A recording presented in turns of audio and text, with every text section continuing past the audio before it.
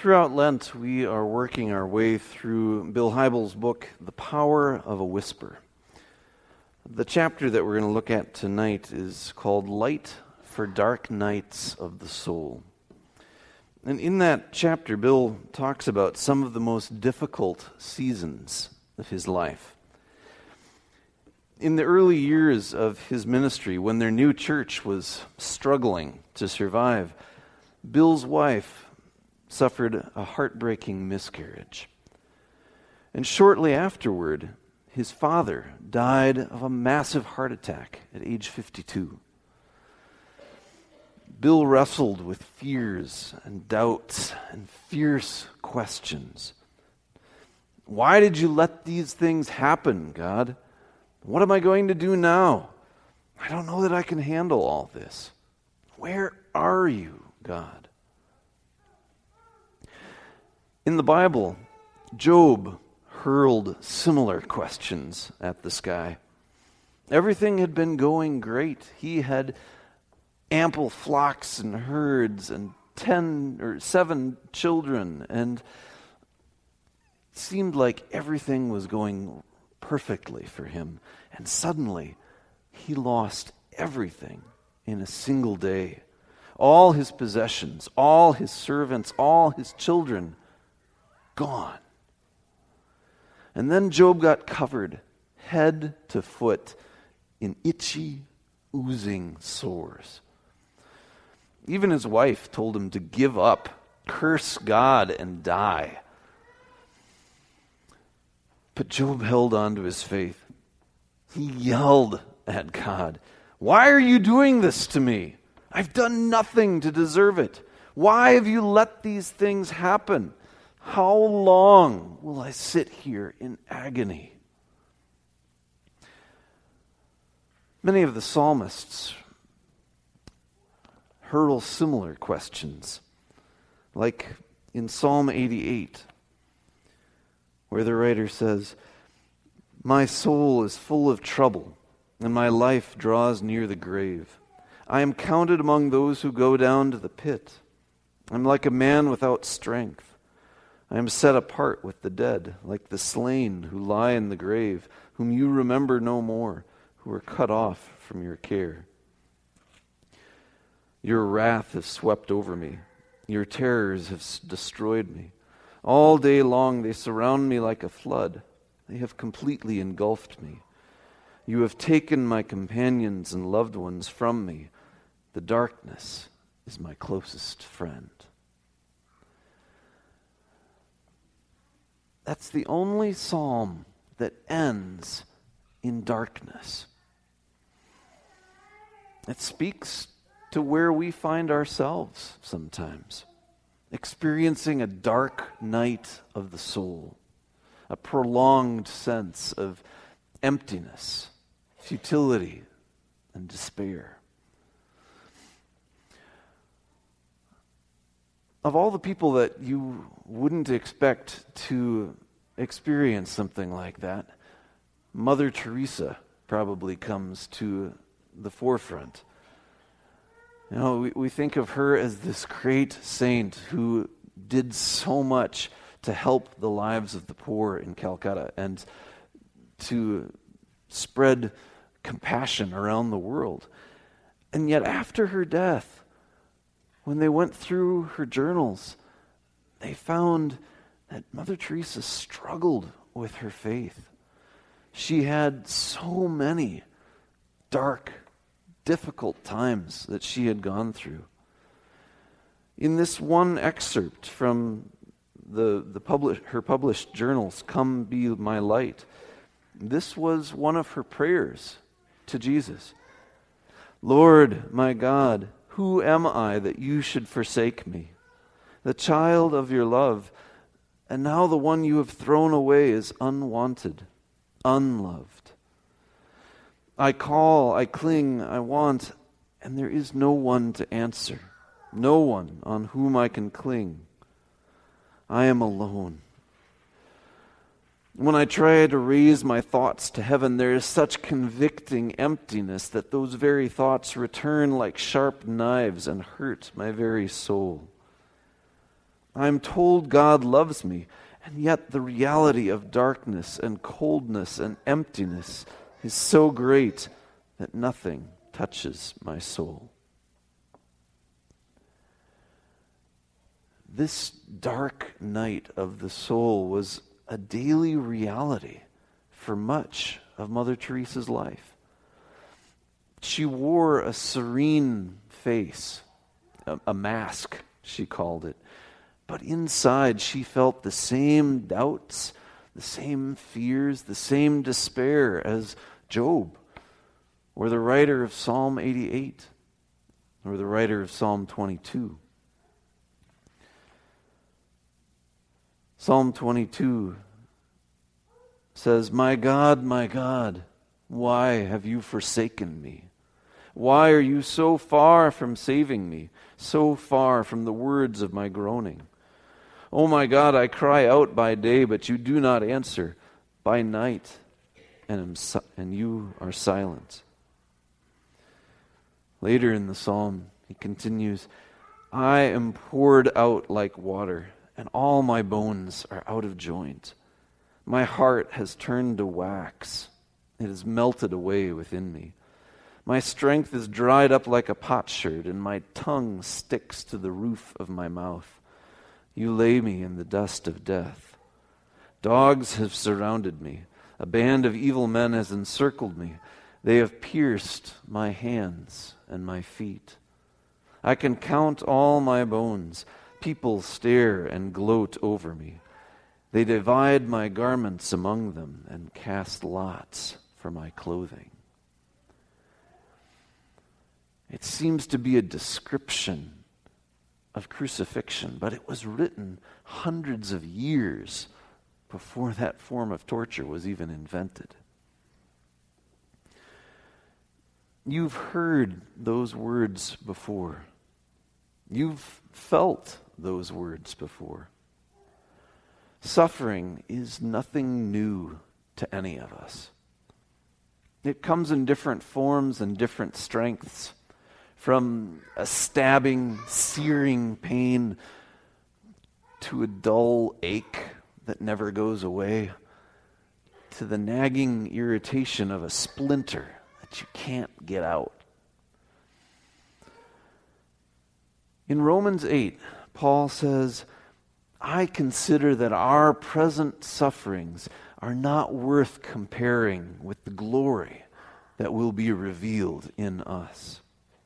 There is hope beyond the darkness around us. God will have the last word. The Gospel of John says, the light shines in the darkness, and the darkness did not overcome it. Jesus told his disciples, when you hear of wars and rumors of wars, do not be alarmed. Such things must take place, but the end is still to come. These are the beginning of birth pangs. Labor pangs come unexpectedly. Babies show up on their own timetable. In Jesus' day, they didn't have epidurals and anesthesia. Women had to endure the pain of birth full on. Some still choose to do that today. Others, I can't understand why. Others go through it unexpectedly. The baby comes too fast and there's no time. Bill Cosby said that his wife told him if he wanted to know what it felt like to give birth, he should grab his lower lip and pull it over his head.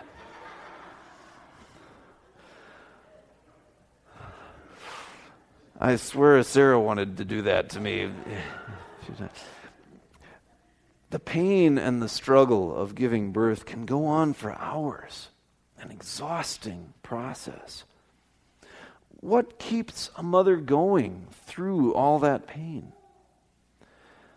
She has the help of those alongside her, the doctors and nurses, her labor coach if she has one, her husband, her family. But what really keeps her going is the promise of new life on the other side. The pain won't last forever. There's hope ahead. Relief is on the way. Soon she'll be cradling her new child, her daughter or son. In that moment, the pain and exhaustion vanishes, replaced by joy and wonder. The long wait, the risk, and the pain was all worth it. In Romans 8, Paul says that creation itself has been in labor pains. He says, the creation waits in eager expectation for the children of God to be revealed. We know that the whole creation has been groaning as in the pains of childbirth right up to the present time. Not only so, but we ourselves, who have the first fruits of the Spirit, groan inwardly as we wait eagerly for our adoption as children, the redemption of our bodies. All of creation is groaning for redemption and release, like a woman in labor, waiting with eager expectation for the children of God to be revealed.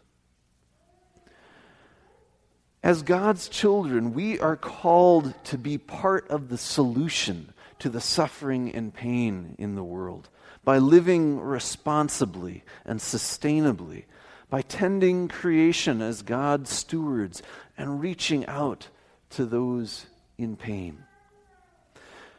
Creation longs for us to live like God's true children. In 1 John, the writer says, "See what love the Father has given us, that we might be called children of God, and that is what we are." We are God's children, and yet we are still waiting for adoption, to become fully His. Parents who are expecting a child love their unborn baby, but are waiting for him or her to make an arrival, to fully become who God made their child to be. God has already made us His own, but creation and we ourselves are waiting for the day we will become completely who God wants us to be. It's like we're living in two worlds, two kingdoms at the same time. We're living in the kingdom of our sin-riddled, broken, hurting world. And at the same time, as Christians, we live under God's rule, waiting for God's kingdom to come in its fullness and for God to set all things right. Jesus says the kingdom of heaven is like a man who sowed good seed in his field. But while everyone was sleeping, an enemy came and sowed weeds among the wheat. Rather than rip up some of the wheat with the weeds, the owner decides to let them grow together and then separate them at the harvest. One day, everything that causes sin and all who do evil will be destroyed, and the righteous, those God has redeemed, will shine like the sun in the kingdom of their Father. We wait for God's kingdom with hope. Paul says, "In this hope we were saved, but hope that is seen is no hope at all. For who hopes for what he already has? But if we hope for what we do not yet have, we wait for it patiently." We wait with hope, not just wishful thinking, but with an eager expectation of what and who we know is coming. Right now, we endure suffering, knowing that suffering ultimately leads to hope. Hope does not disappoint us because God's love has been poured into our hearts. One day, God will bring an end to dark nights of the soul. Until then, he promises to be with us through the pain, holding our hands in his, wrapping us in his love. There's hope in the midst of the struggle, for Christ is there. Jesus doesn't just give us nice words to help us cope with suffering. He goes through it with us. He lived out Psalm 22 on Good Friday. The night before, he went to the Garden of Gethsemane with his disciples. Gethsemane literally means place of crushing. It was a garden where they gathered olives together and crushed them to make oil. And it was also a place where Jesus was crushed. They went to the garden, and Jesus said to his disciples, "Sit here while I pray." And he began to be deeply distressed and troubled. He said, "My soul is overwhelmed with sorrow to the point of death. Stay here and keep watch." He went a little further, fell to the ground, and prayed that if possible, the hour would pass from him. "Abba, Father," he said, "everything is possible for you. Take this cup from me. Yet not what I want, but what you want." He prayed fervently, begged 3 times to have the cup taken from him. His friends all fell asleep. Jesus was betrayed by one of them, denied by another, and abandoned by all of them.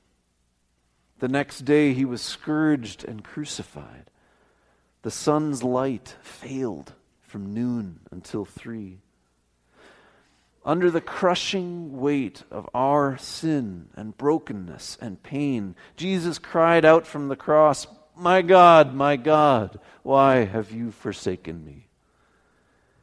He felt abandoned by his Father, cut off from his presence. Jesus has been there in the agonizing, dark night of the soul. He was crushed and broken and abandoned by God. He suffered and died for us. And now he has new life waiting for us when God's kingdom comes in its fullness. Amen.